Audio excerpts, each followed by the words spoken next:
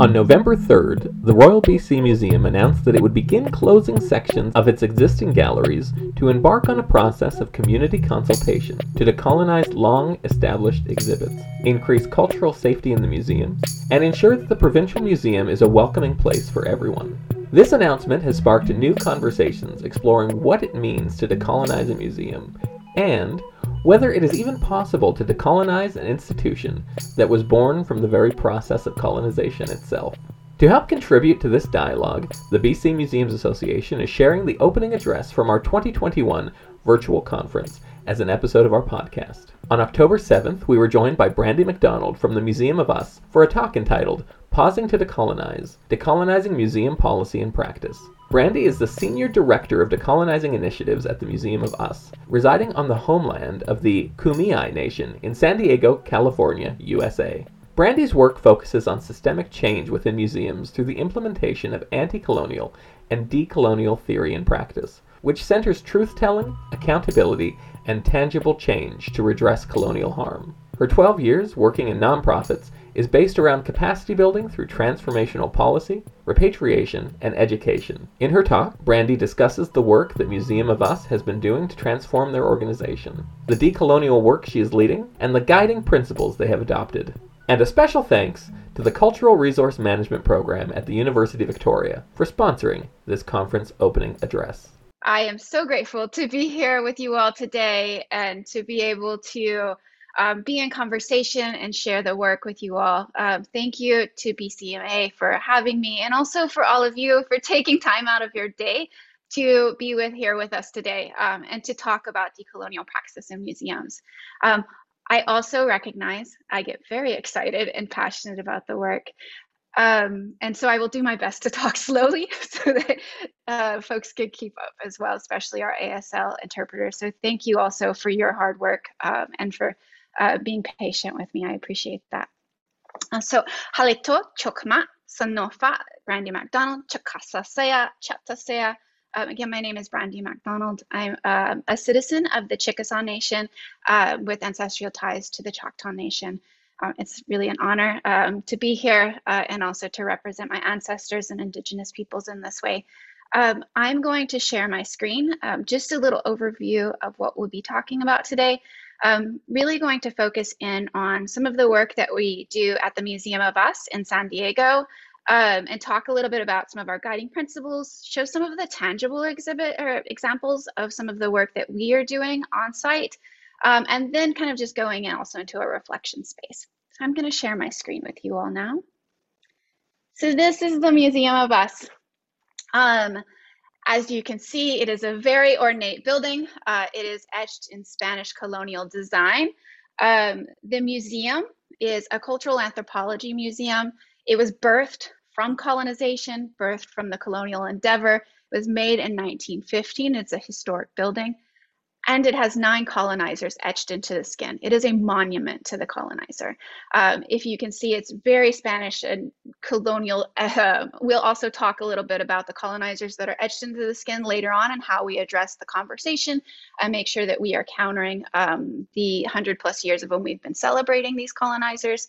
And then also recognizing the harm that the colonizers on our exoskeleton of our museum, in addition to the ways in which that internally within our collecting practices, our exhibits, that we are also working to address the colonial harm that we have perpetrated in the past and continue to perpetrate intentionally and unintentionally. Oops. So the Museum of Us recognizes that we sit on the unceded ancestral homeland of the Kumeyaay Nation.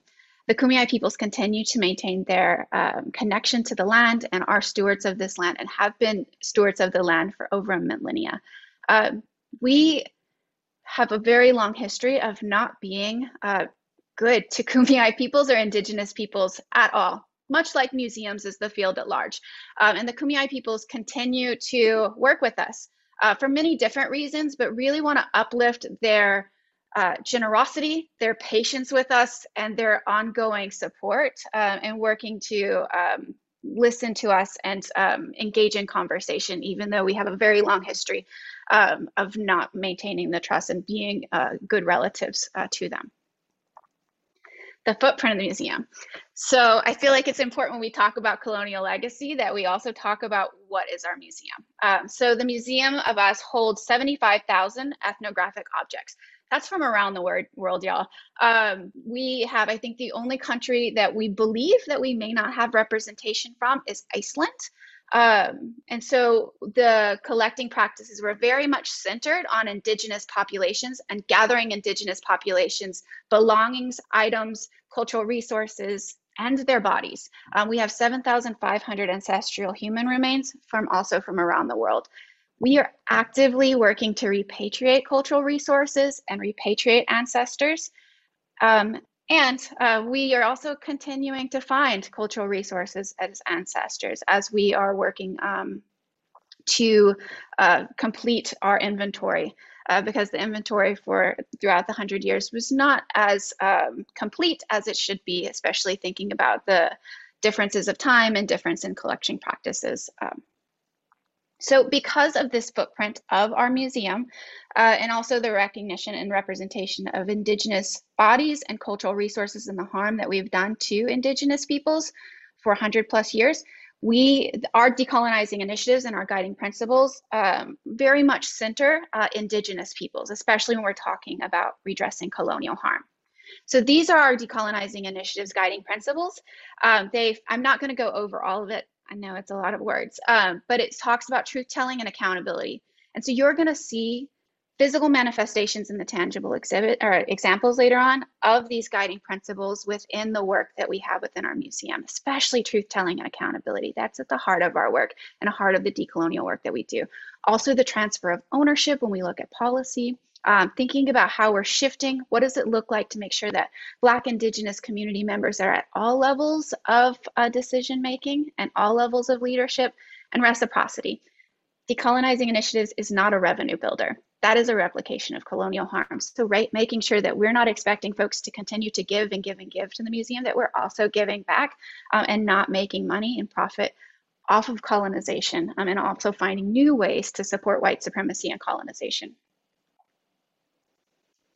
So this is just a brief model, really thinking about the way we see that the work is more than just that really wonderful thing that Brandy does throughout the week, or really wonderful thing that Cultural Resources does that we get to write about in our grants. But it is a complete systemic change of our entire organization. It's not just our Cultural Resources Department or just the Education Department that replicates colonial harm. It's the entire organization. The entire organization of museums were birthed from colonization. Thinking about the cabinets of curiosity and taking these exotic items from Indigenous communities, putting them on display, telling their own stories of them and not the Indigenous people's stories. And so this model really shows that it's all of our departments, including Human Resources, which actively perpetuates colonial harm. And so what does it look like to dig into that? What does it look like to look at finance and operations in the circle of accountability, practice, policy, representation, repatriation, reciprocity to create systemic change? We also want to make sure that we recognize that it is systemic, and so it is policy and practice. That it's not just one or the other, right? Because policy, I love me some policy, but policy is great, and it's these really beautiful words. But if it's not backed up with practice and a cultural shift of your organization, it's just these fancy words. It's a performative statement that lives on your shared drive, lives on your website, and nothing happens, right? Same thing with practice. If there's no policy to back it up or a structural change, then we could actively as an organization be doing it. But let's say I leave to go have a falcon farm one day, and then the next person comes in, there's nothing to hold them to that structure. Nothing to hold them accountable to what we have committed as an organization. And so we've seen that in our past. We've had really great public programs or curricula that's been built in, but as soon as that person leaves, or maybe that department turns over, then it goes back to the colonial practice of these colonial constructs of best practices within museums. And so we really see these moving in tandem together, that it is a symbiotic relationship in order to continue this work that lives outside of just it being something that I do or someone else does. That it is the organization, it is a movement, and it's something that needs to live on 20 years from now, because it's decolonizing is a practice. It is a process. Decolonization is a verb, right? It doesn't end at the end of your deliverable or the end of your physical year or your grant deliverable. It is something that we are actively committed to, and it's for the long run. It's also a non-linear process. It is fluid and malleable and needs to adapt based on the wants and needs of communities. So I know that this is a really heavy slide, so I'm not expecting you all to read it all. But I wanted to show you in word form what that practice and policy looks like. And I've highlighted some of the areas that I'm going to be talking about. And if you have any questions, we can address them or just comment on them or discuss them later on. But this is really when we talk about policy, we talk about practice and how they're working together. And really they're connected. But I wanted to show you kind of the extent of some of the pieces that we have that are going that I'm not going to be showing you today. A lot of folks ask, how'd you get here? Like, what is the pathway of getting here? And so this is where we have this visual, and it's like a river, y'all. It's not a straight line, and it's still continuing. And so we are here today. I am here today because of all of the emotional and physical labor and time and sacrifices of Indigenous peoples who came before me and even today. And so that really, those folks, Indigenous and also some non-Indigenous peoples pushing museums and pushing our museum, the Museum of Us, to change, is how the museum was then forced to look internally, to think about and think critically about the colonial harm that it's done to people. And it also honored and listened Indigenous people's voices and their wants and needs. And then also listened to scholars like Amy Lone Tree is one of the foundations for our work. And her book, her seminal book, Decolonizing Museums, is where our guiding principles are really built from. And then also looking at other scholars throughout the field and how they can connect to museums. And then something really important about this space is action. You see action points, right? You have action points where our first piece was changing words. Words have power. Words hurt. Words replicate colonial harm every day. And so we used to call the ancestral human remains, specimens. The department was collections. And so shifting that to ancestors, shifting that to ancestral human remains, shifting that to cultural resources, right? The language.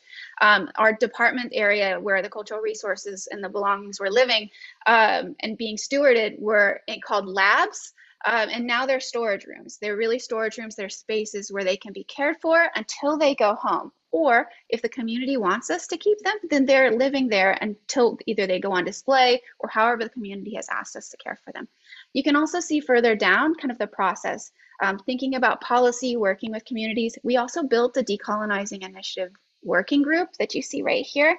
And that working group was a collaborative group of staff members, board members to get board buy-in, and also community members to create policies and structures. So that way we're moving together. So we're finding these entry points where folks are at different points in their journey and we're growing in that same space and then moving forward and building trust at the same time. And all of that leads to more action. Action led by Indigenous communities, led by the policies, led by the practices. And then that's kind of where we are today, right? We're still continuing those actions. So I'm just going to touch briefly on a policy. I know that y'all I think I had mentioned earlier in terms of some of our policies and the greatness of that. I love policies, but I also love practice. We have a federal policy in the US, which I don't believe is in Canada, but it's called the Native American Graves Protection and Repatriation Act. It is a federally mandated policy that was made in 1990. And it's wonderful. And it also struggles quite a bit, right? It has these pieces that really creates leverage points and entry points for Indigenous populations to get their cultural resources back. And it also has these huge gaps and these colonial systems built in where it caters to some of the museum's wants and needs and caters to this construct of experts and folks in the museums that get to decide, or other federal institutions that get to decide what is valid data. There are some updates to the policy happening, so that's really exciting, but it also only focuses on small groups of Indigenous populations, only federally recognized tribes.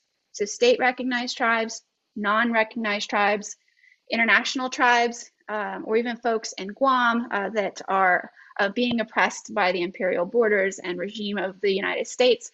Those Indigenous populations do not classify under the Native American Graves Protection and Repatriation Act. There's also a small pocket of items that are qualified to be repatriated. Anything outside of these 4 little bullet points that you see here, don't get repatriated back. So our work at the museum is we follow NAGPRA, but we see NAGPRA as the floor. It is not the ceiling that like caps our work. It's the floor that we build off of. And so we really wanted to see and sit in a space through those working groups to see how do we build from the floor and keep building up? What is our responsibility as an organization committed to decolonizing initiatives? What has Indigenous populations been asking us across the world to do? Give back their resources, give back their ancestors. That's where this policy came in. I love this policy. It was a very collective, long process. So it's the Colonial Pathways Policy. A synopsis of this, and you can find it online. I believe there's going to be a link on y'all's platform too. But what this says is anything in our cultural resources holdings. So, and anybody in our cultural resources holding.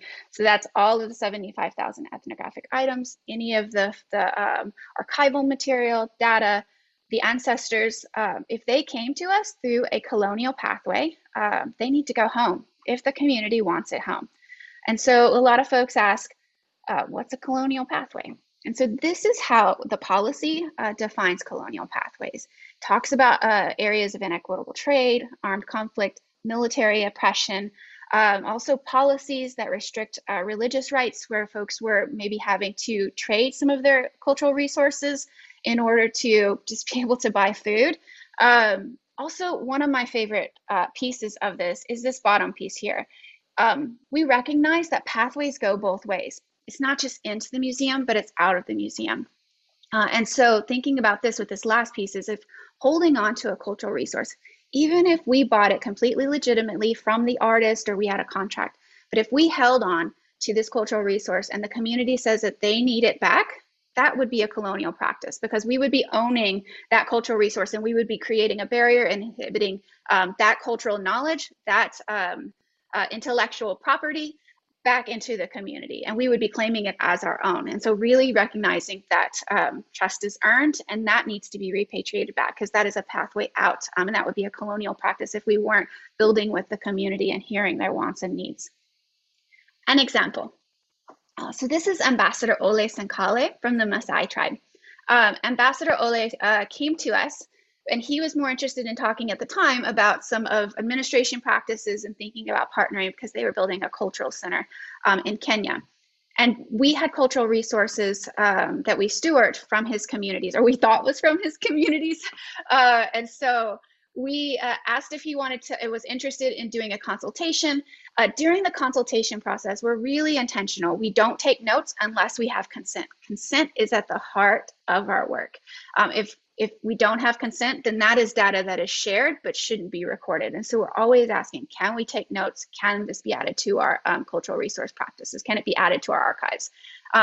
During that time, he looked at a few of the arrows, identified some of the arrows had poison on them that we didn't necessarily know. He also found a gathering of cultural resources that were labeled Maasai, but were not Maasai.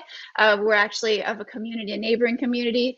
And so recognizing we're not the experts and folks were not the experts who were before us of the indigenous populations. And then if you see down here, there is a sphere right here. It's about 7.5 feet long. And so during this time, we were like, would you like the cultural resources back? We have this policy, our Colonial Pathways policy says that if you want them and you all need them, you can have them. And we'll pay for the repatriation because we have a line item in our budget for that. And he kept saying no. And so we were like, okay, if you do not want these cultural resources back, what can we do to support you? And he's like, well, I have a list of the cultural resources that we do need, the items that we want. Maybe you could leverage your networks in order to get them back to us. So we have that. The other thing he asked, he's like, if you're going to keep these items, the least you could do is take care of them properly. And we were like, what? And the cultural resources team were like, what? And this is I love our director of cultural resources. She's wonderful. This is Kara Vetter. And she's very, very structured, just, wonderful cultural resources person. It was like, let me tell you all the ways that we're like taking care of it, talking about some of the chemicals, the acid-free boxes that we're keeping it in. And he was like, no, he was like, look at it. And if you look at it, right, there's all of this rust on the metal. And he was like, it's dying, it's falling apart. You're not taking care of it properly. So, and traditionally thinking about this process within cultural resources, we would say, we know what we're doing, we know how we're taking care of the cultural resources. But because of our policies, our cultural resource management policies and our guiding principles is recognizing Indigenous people know and are the authorities around their cultural resources, how to care for them, their history, all of these pieces. And so we asked, how do we take care of it? And he said, you need to go to a butcher and get animal fat. And to clean it with animal fat so many different times, like a year, and told us the process. And so that's what we did. Kara went to a butcher, got sheep fat, and then now cleans it. And I think she's got it scheduled on her calendar. But what is really beautiful is it doesn't look like this anymore. It is shiny and wonderful. And she said, Kara tells this really wonderful story, how when she was cleaning it, that she felt the cultural resource take a breath of fresh air, like it was connected to its community, connected to its ancestors, and that it came back to life, right? That it was living again. And I think that that's really beautiful, is recognizing communities are experts, right? Us stepping back, us as museum folks, that it's not about us, checking our ego, that it's the indigenous peoples, it's their belongings, it's their connections to their past, their present, and their future generations, right? And so now we have the animal fat in a fridge locked up in cultural resources, so no critters can use it. We also recognize we are in a 100-year-old building, y'all. Like, it's like built in 1915. And so we do the best that we can to find some balance from massive amounts of critters being in this space and wanting to be in this space in a 100-plus-year-old building with limited temperature control, and meeting the wants and needs of indigenous communities. And so we always are trying to find ways to make sure that we are being as safe as possible, and also in alignment with the community's requests. So I'm going to move into marketing next. And I know that's a big jump from cultural resources to marketing, but this is an older photo back when we were the Museum of Man. We just recently switched to the Museum of Us because the name held a lot of colonial baggage. Also, like, recognizes this construct of the binary, holds up the patriarchy, and just really thinking about what that looks like in terms of how it creates barriers of access. So anyways, many times some of the replication of colonial harm is in the images that we produce. It's in the ways that we talk about the exhibits. It's in the ways that we promote and market them. It's asking people to come in. And if you look at the one on the left, it screams colonization, right? It has the Columbus boat in the middle. It screams like discovery. You even see the way that see what's inside, but you see cannibals at the very top, really exoticizing these constructs of cannibals. And if you don't know what the exhibit is about, what are you thinking it's about? What is it implying that it's about? We also had a very long conversation, we as the Department of Decolonizing Initiatives, around what is this, like, if I were to walk by as an Indigenous person, what does this sign, how would it make me feel? Would it create an isolation point? Because it doesn't say what you're thinking it says or what the exhibit says inside. We also talked about how for many Indigenous, Black Indigenous communities of color, the shoreline is a point of pain. It is a point of colonization. It is where Black Indigenous bodies were taken and stolen from their stolen from their home and their families, kidnapped, moved into enslavement, abused, and like acts of genocide happened at that point. Even today, we think about the shoreline.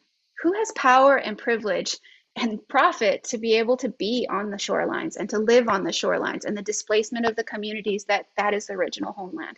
And then also talking about what that looks like around who has now started to claim the surfing. What is surfing culture, especially in San Diego? What is the predominant populace of the folks who are the ones out on the water, and recognizing surfing is an Indigenous practice, right?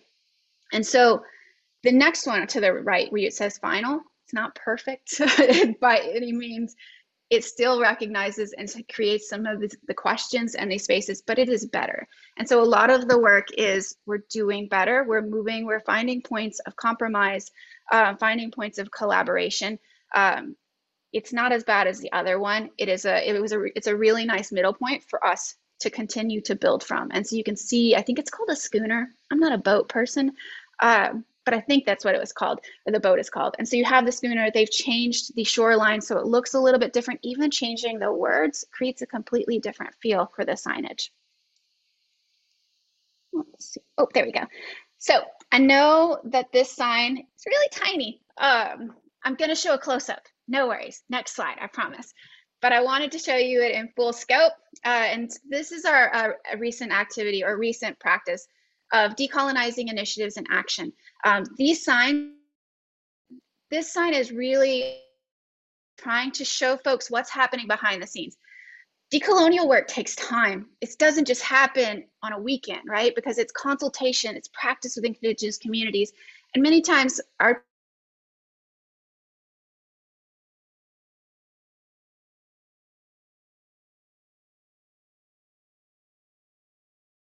majority of folks trust museums because society is given power as we are knowledge keepers and the authorities, right? And so we want to make sure we're being transparent about the work happening behind the scenes and the work happening in the future. And that's what you see here. So the close-up.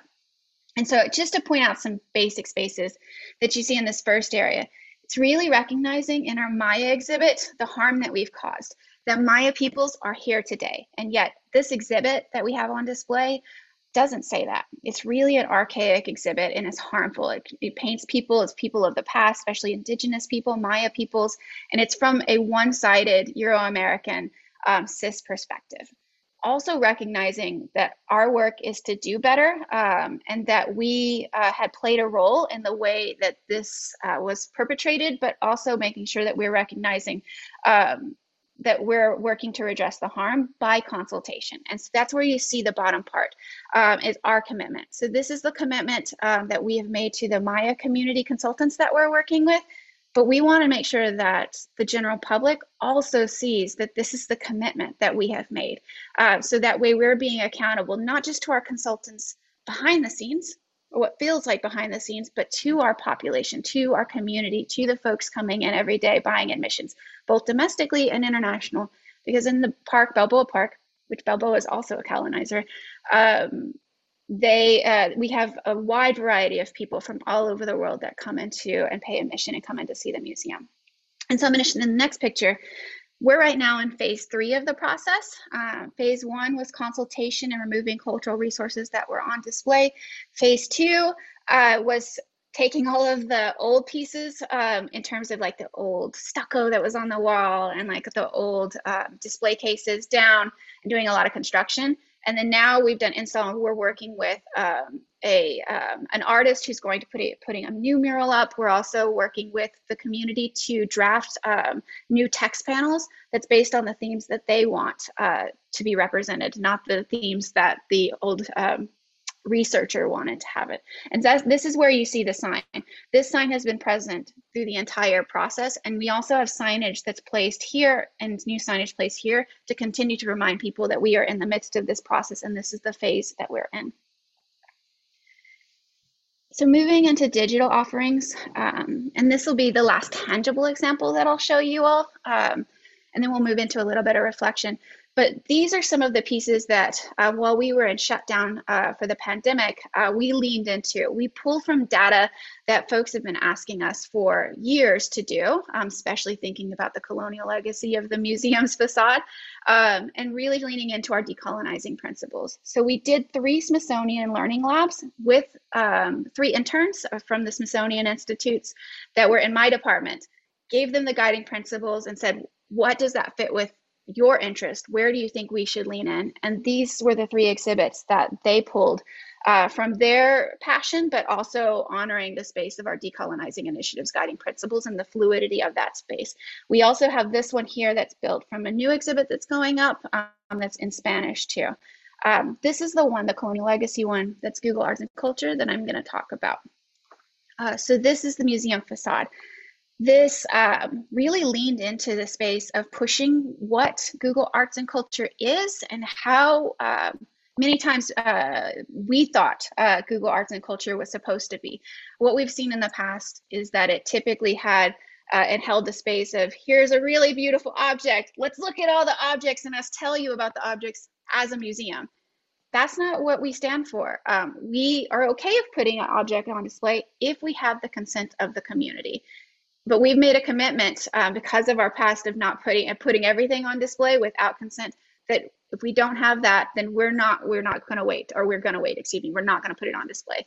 And so we pushed Google Arts and Culture to say, you know, this is what we would like to do. This is what we stand for. These are our values. And this is our commitment to Indigenous communities. And Google said, okay. They said, okay, let's see what you put together, which is really wonderful to hear and exciting on my part because we got to have conversation around decolonization with Google and hear them get excited about it too.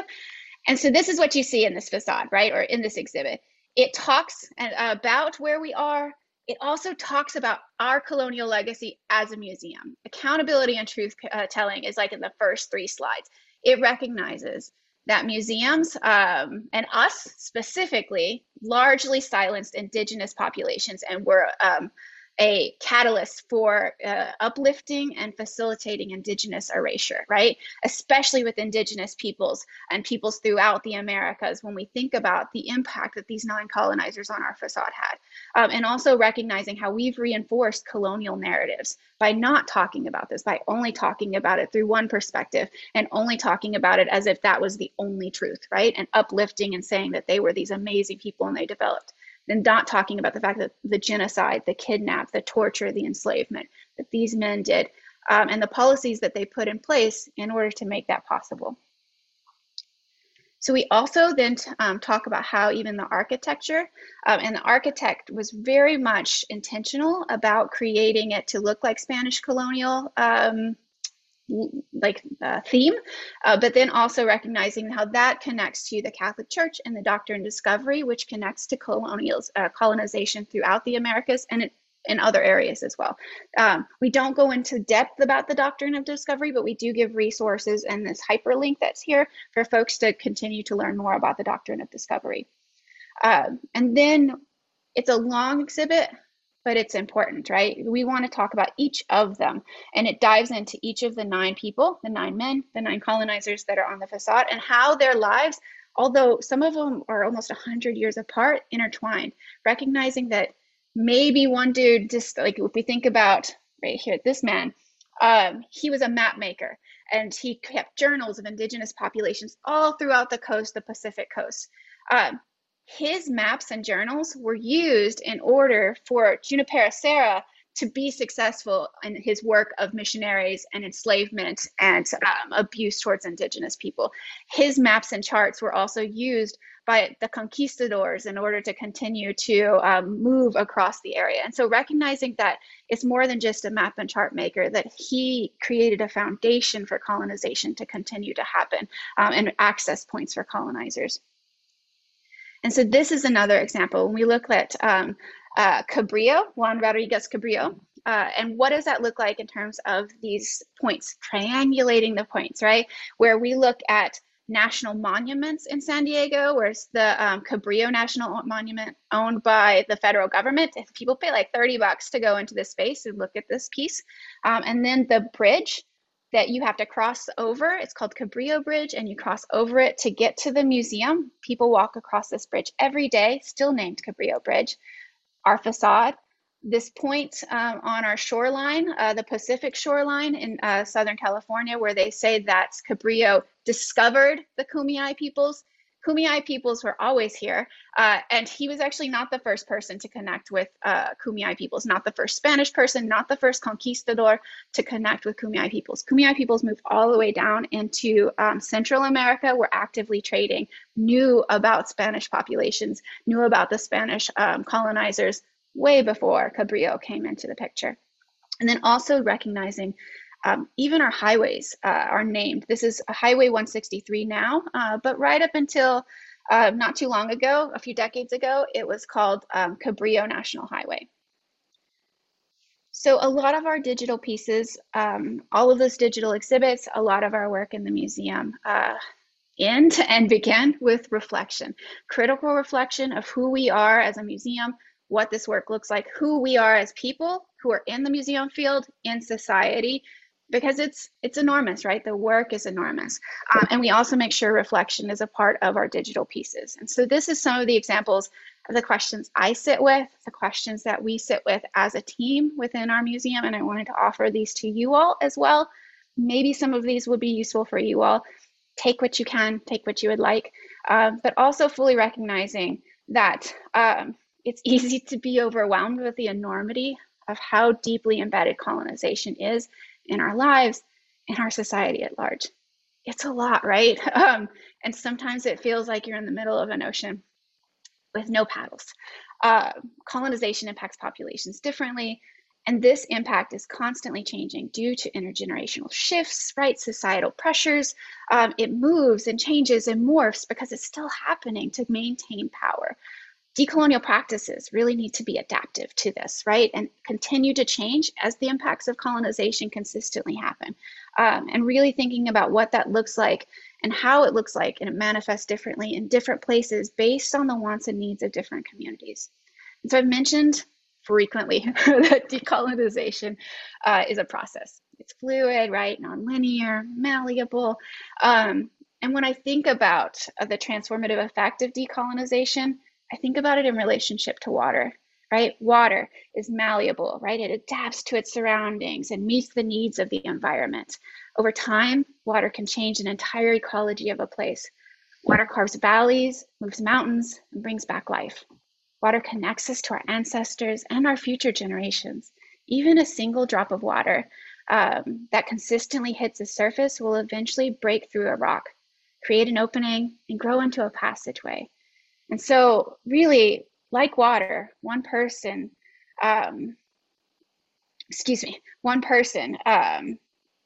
continuing to do this work can make a difference, right? Working towards decolonizing in the field can make a difference, can create passageways for present and future generations. Similarly, when we work together collectively, we move mountains and change the ecology of the museum field. We change these mountains of colonization, these slow moving entities that don't want to move many times, or maybe they do, but they're so stuck in what's considered best practices. And this is how we've always done it. And so really thinking about how it's a collective process. How do we work together? We are water, and when we work together, we can affect transformative decolonial change. And so I'm going to leave y'all with that. Hope that's helpful. That's how I operate. That's what keeps me up at night, but also keeps me moving. And here's my contact. Please feel welcome to reach out to me if you have any questions or just want to vent or ask questions. That's also my dog. I don't know if y'all, and his best friend, Eleanor the chicken. So thank you. Thank you, Brandy. That was incredible. I think we have, I appreciate your work and your leadership, really great thought-provoking examples. We're starting to, there's a question in the chat already, and I would love to open it up. I know we just have till noon today, but if you didn't mind hanging around to answer a couple of questions, that would be great. I might encourage people, if you have a question, no need to write it in entirety in the chat, but maybe just indicate that you have a question, and then I can go down and call upon you, and you can ask your question live. So Anissa Paulson, I see you have a question here. Do you mind unmiking and just asking it directly?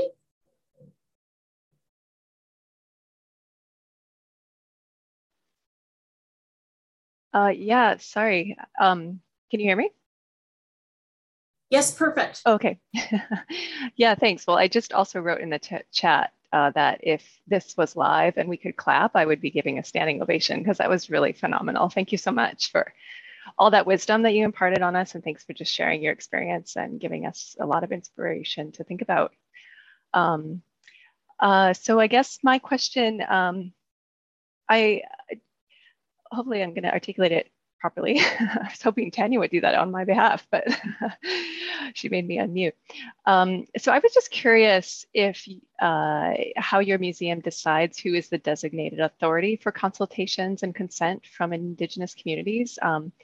I no longer work in a museum, but from what I understand, sometimes it can be quite difficult to determine which person or persons from a particular community may have the authority to determine what happens with certain cultural resources. So I was just wondering if you had advice or experience with that.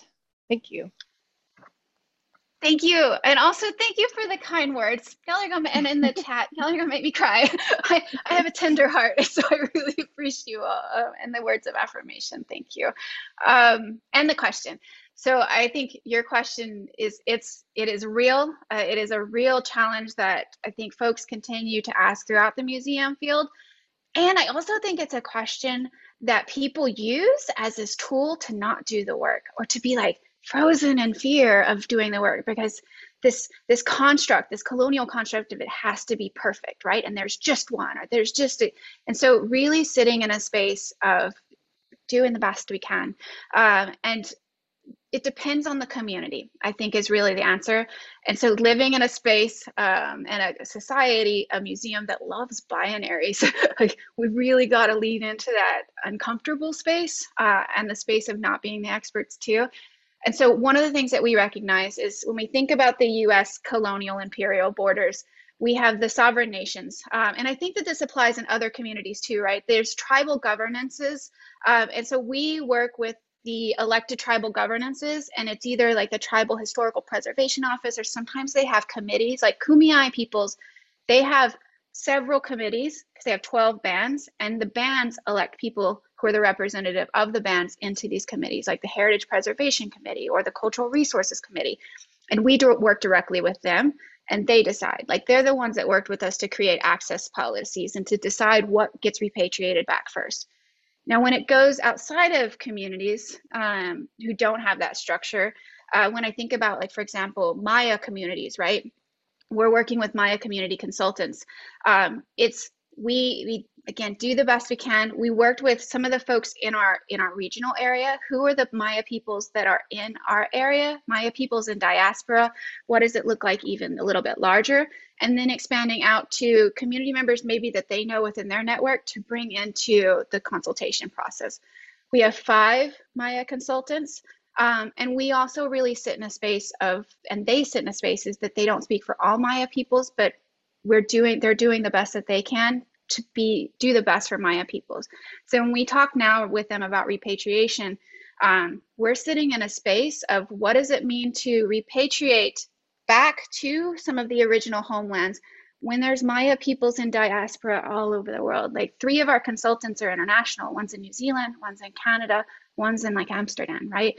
And so that is, we honor that and recognize that's a product of colonization. It's also a product of migration too.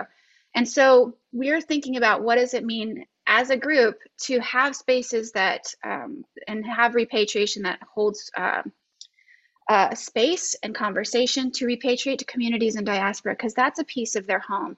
And from where they sit, many of these objects are also in diaspora. Their relatives, right, are in diaspora. And so thinking about how does that work? Do they have a cultural center? Do we repatriate it back to the cultural center? Do they want us to steward it and we have an access policy where it's completely open to people of Maya descents? And so there's no one answer.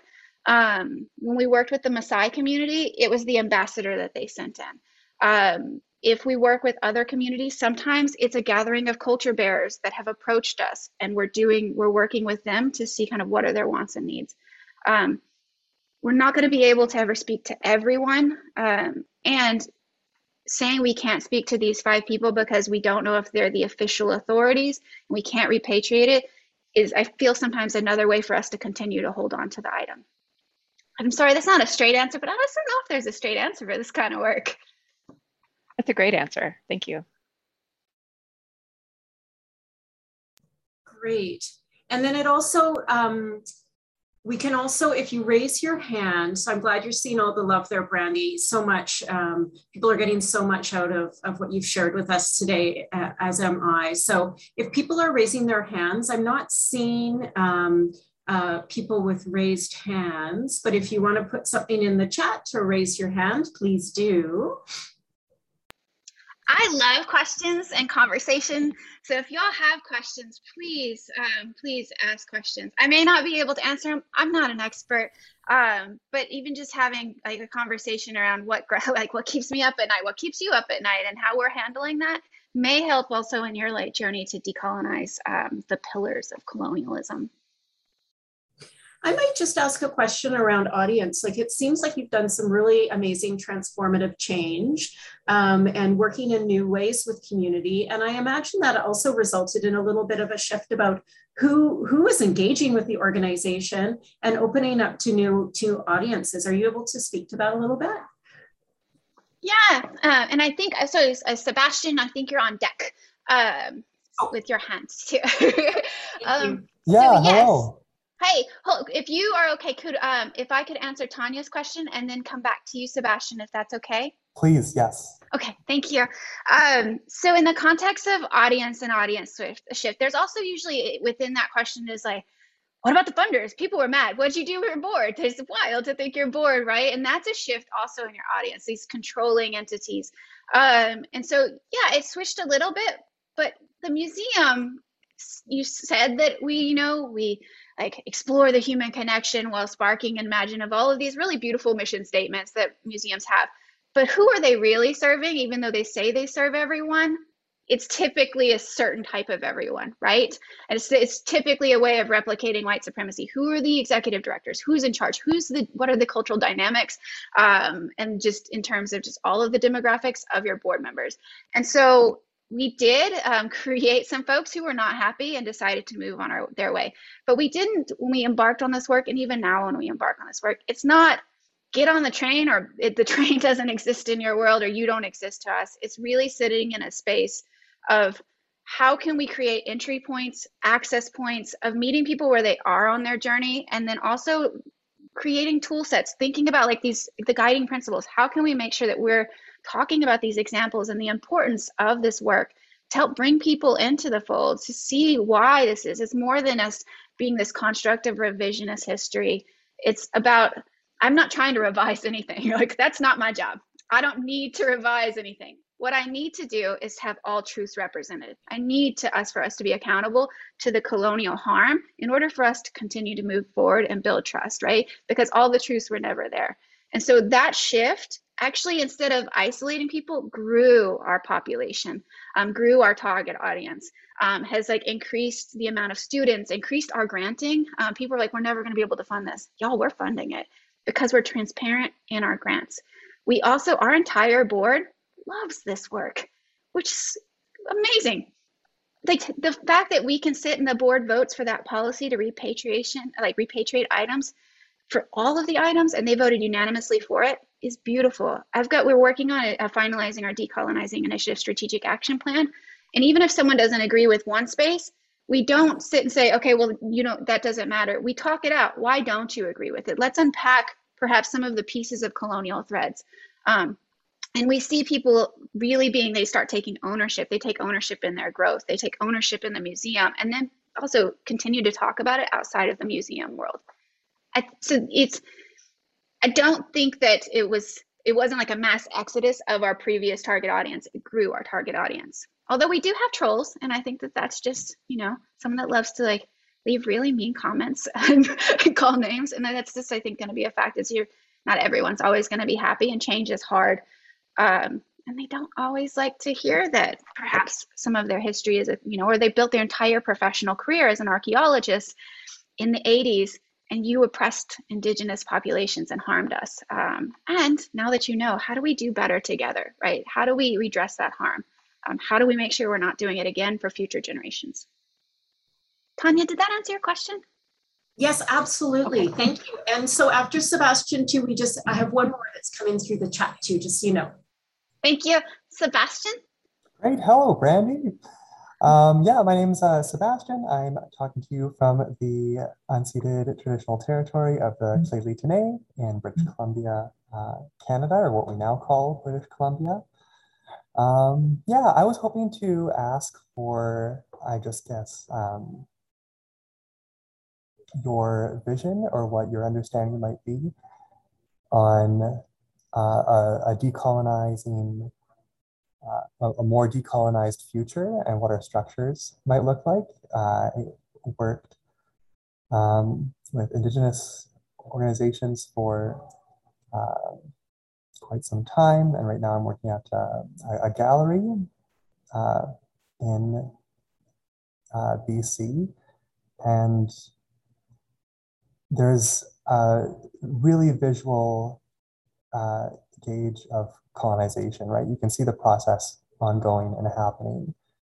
So moving forward, with decolonizing practice and involving Indigenous communities, so their voices can be heard. One of my dreams is that the doctrine of discovery is rejected, and Canadian sovereignty is given to Indigenous tribal councils, and we are no longer a Commonwealth country. But I just wanted to pick your brain and see what your visions for the future are for practice and just a happier world. Thank you for asking that. I appreciate also even the context and the work you're doing in the community. Thank you. I I don't know the area well, but I can't imagine it's easy, right? I mean, being in the field and just even just navigating the pandemic and navigating all of the other variables that we have, even outside of the colonial regime, right? So thank you. When I think, so a couple of things. When I think about it in terms of a decolonial future for museums, non-Indigenous museums, I think it needs to be more than a performative statement. It needs to be more than a public program. It needs to be more than a webinar. It needs to be more than a theme for, you know, your conference or anything like that. Not that this is, but like I've seen it. It's a hot word right now, right? Like we see it happening, especially during the pandemic. I was busier in the pandemic, and the pandemic's still happening, but early on in a lot of places because it became a theme, just like equity, right? Equity was a theme, equality, thinking about like diversity. And so really recognizing that this is a process. This is not just a word that you put in the grant in order to get funding for this year. And so that's really where I see us moving. I would like to see us moving as a field, and it being more than also is it's a priority, right? It is a part of your fiscal year. It is a part of your budgeting system. It is a part of your mission statement. It's a part of the ethos of consultations development. It's what you think about when you're developing text panels. For me, it's what I think about when I go into an aquarium, when I go into a botanical garden, right? Is like, look at like these points of colonialism. I'm a big hit at dinner parties, y'all. So just so you know, but so I see that, right, is like making a priority, leaning in, and also checking egos and more policies, repatriation. And I really commend BCMA too, because I think you all issued and the work that Canada's doing around repatriation. Like, yes, let's give items back. When I think about Indigenous peoples internationally, domestically, I think about our museums. I'm not the expert, y'all. Like Indigenous peoples, we are the experts in our decolonial process. We know the ways in which that colonization continue to impact us. And so what I may think is important may not be important to y'all. And that is real and legitimate, and because you are the expert. And so what can I do to foster that? What can we do to foster like the shifts that you need? My area of concern and caution that I say and I see in spaces like is how when we think about museums, we think about museums in a construct of colonialism. We do a carbon cut copy of a colonial museum. And we put like Lakota language, or we put Chickasaw language in there. But it still looks, if you took that away, it still would look like your standard colonial museum. And so I really would encourage us to lean into what would our museums look like? How do we shift this common structure of what a museum is, or what this colonial museum is? Same thing I think about, I'm doing some work in Saudi Arabia, and recognizing Saudi Arabia, like that's indigenous land. Those are indigenous peoples. And so what does decolonial practice look like for them? How is the Western colonial paradigm coming in and bridging that space, right? And so what would the museums look like if they continue to think of their indigenous futurism to push back and be anti-colonial to like the Western influences, but then also think growing from there. So I think is that space is to really kind of figure out what that looks like and like move through. And then I think in terms of larger scope, I really would love to see kind of what does it look like for us not to get stuck and this is how it has to be, because it needs to continue to change, because colonization and colonial power, they don't want to lose power. And so how do we move? The other thing that I would say is I would love to see like decolonizing initiatives take hold on UNESCO. That is one of my goals, is like, what do we do to push? Because UNESCO has like some deep bedded colonization, right? Just like museums. And yet they are working around cultural institutions and cultural sites, cultural heritage sites, museums, education spaces, in all of these areas. Like, what do we do to get UNESCO to start integrating decolonial practices? More than just performative statements, more than just a conference with Indigenous people. So that's my hope. Thank you so much. Yeah, it was really great talking to you, Brandy, and thank you for all the material that you shared with us today. That's great.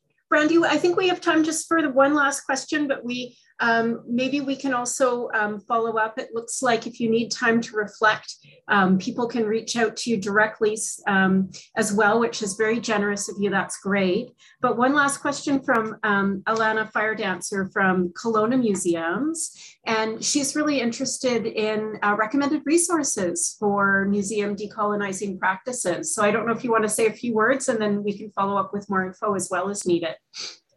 Yeah, and I think if there, I don't know in terms of, I think we had talked a little bit about extra time. I have some extra time. It just I don't have an hour, but I have some extra time if folks want to stay or to be able to answer the other two questions too. But that's up to y'all as organizers. I think the first resource I always mention to people is looking around decolonizing practices, and that I make our interns read, I make our new board members read, is Amy Lonetree's Decolonizing Museums.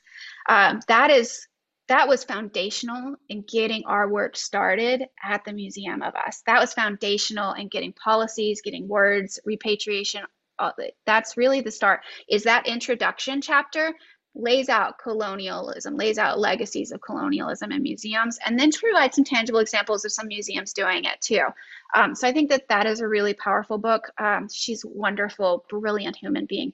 And I also think kind of what does it mean in terms of connecting with, like on our website, you're welcome to have the resources that we developed.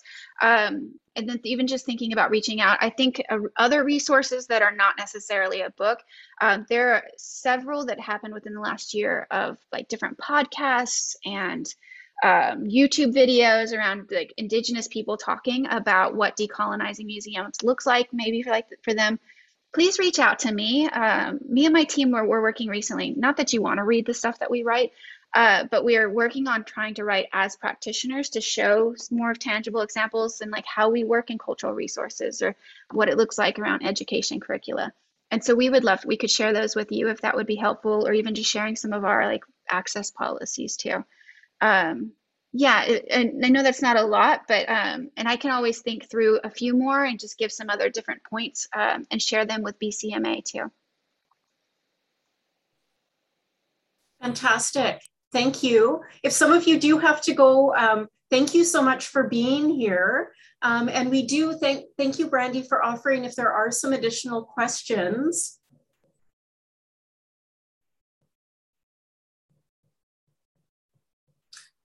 I didn't see anything immediately pending in the chat, but maybe let me just look again. Okay. Oh, great. Check your, yeah. Excellent examples, so inspiring. Oh, looks like there's one coming in. What are some of the ways that we can follow up on that work? So too often exhibits that feature decolonial truthful narratives are limited to being temporary exhibitions with feature programming. What are some ways that we can follow up on this work, even when it's time to change the display? So I'm not sure in terms of like in temporary exhibits feature programming. So I think maintaining contact is really important, right? Is that relationship building is more than just that extractive space. I think is continuing to be and have an accountability report, right? Like being as an organization, why are we not being accountable to what we've said, what we were able to accomplish, and what we didn't get to accomplish? And maybe we can build for that for the next time. But being honest about those challenges and why and what didn't get addressed, I think is a really valuable way to be able to continue to follow up on it and then to connect, right? Like when we're working, an example with the Maya Maya consultants that we have, and they're working with cultural resources. In our consultations, our purpose was for reframing the exhibit so that it's not oppressive anymore, but making sure that we are hearing what they're also saying around, they want an access policy, they want to get education material. Granted, my grant is this big, and my time capacity not a whole lot either, because it's just me and my other and teams in cultural resources and education doing the work. But I can't necessarily achieve that right now, but I can work to get grant funding right now for later and not just let that die in our notes because we didn't ask them for that. They asked us for that. And so that means that there's a life longer than just this piece that we're asking them to partner with us. There's one other question in terms of why. I think Jennifer Pentel, and I don't know if you're still here, and I'm sorry if I did mispronounce your name, around why do we use the word museum? Is this not a colonial term? Y'all, I hear you. and I have this conversation with our administration, our executive management team. We've had this conversation with the board of trustees. They're like, why don't we become an institute? Or why don't we become a cultural center? I'm really strong that we need to stay a museum, right? It's not that we just, because of that term, we're working to make sure that museums are not oppressive for Indigenous populations, for Black populations. We're not changing the name. Granted, we're evolving and we're changing, we're addressing colonial harm, but it's still a museum. And yes, it's colonial. And the institution, it's an inherently colonial space. I don't know if we can ever decolonize. I know we can start decolonizing, but I have hope that maybe we'll get to that part. But I still know that even as an institution like us, white supremacy is still there. Like, I'm still the only Indigenous person in some meetings, right? It's an organization still ran by a certain demographic of people. And so I feel really strongly that if we're going to change the field of museums so that it, like for people like me who didn't feel welcome in a museum up until I was, 32, working in museums, going to museums and hating them, even as like a younger person, that if we're going to change the field, we need to stay a museum and push museums to be better, to decolonizing museums, right? And not change into a cultural center or not change into an institute, because that sets you in a different construct of field.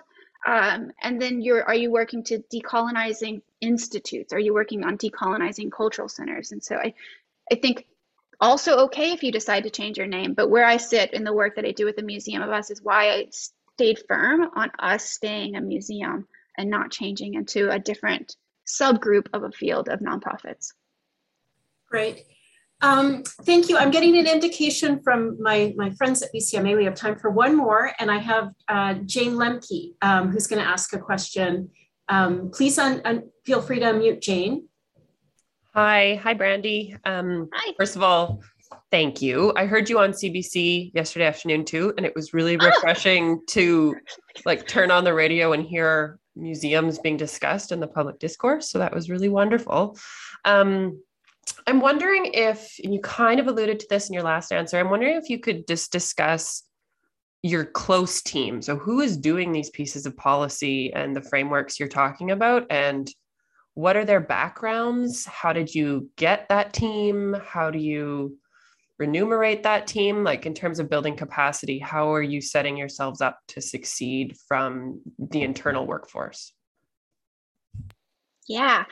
So I wish, and I'm like, in a perfect world, I'd have my like department squad, right? Who are like, we like pulled all of the decolonial baddies from the world and like sit in our museum to really like suck a punch and change the space.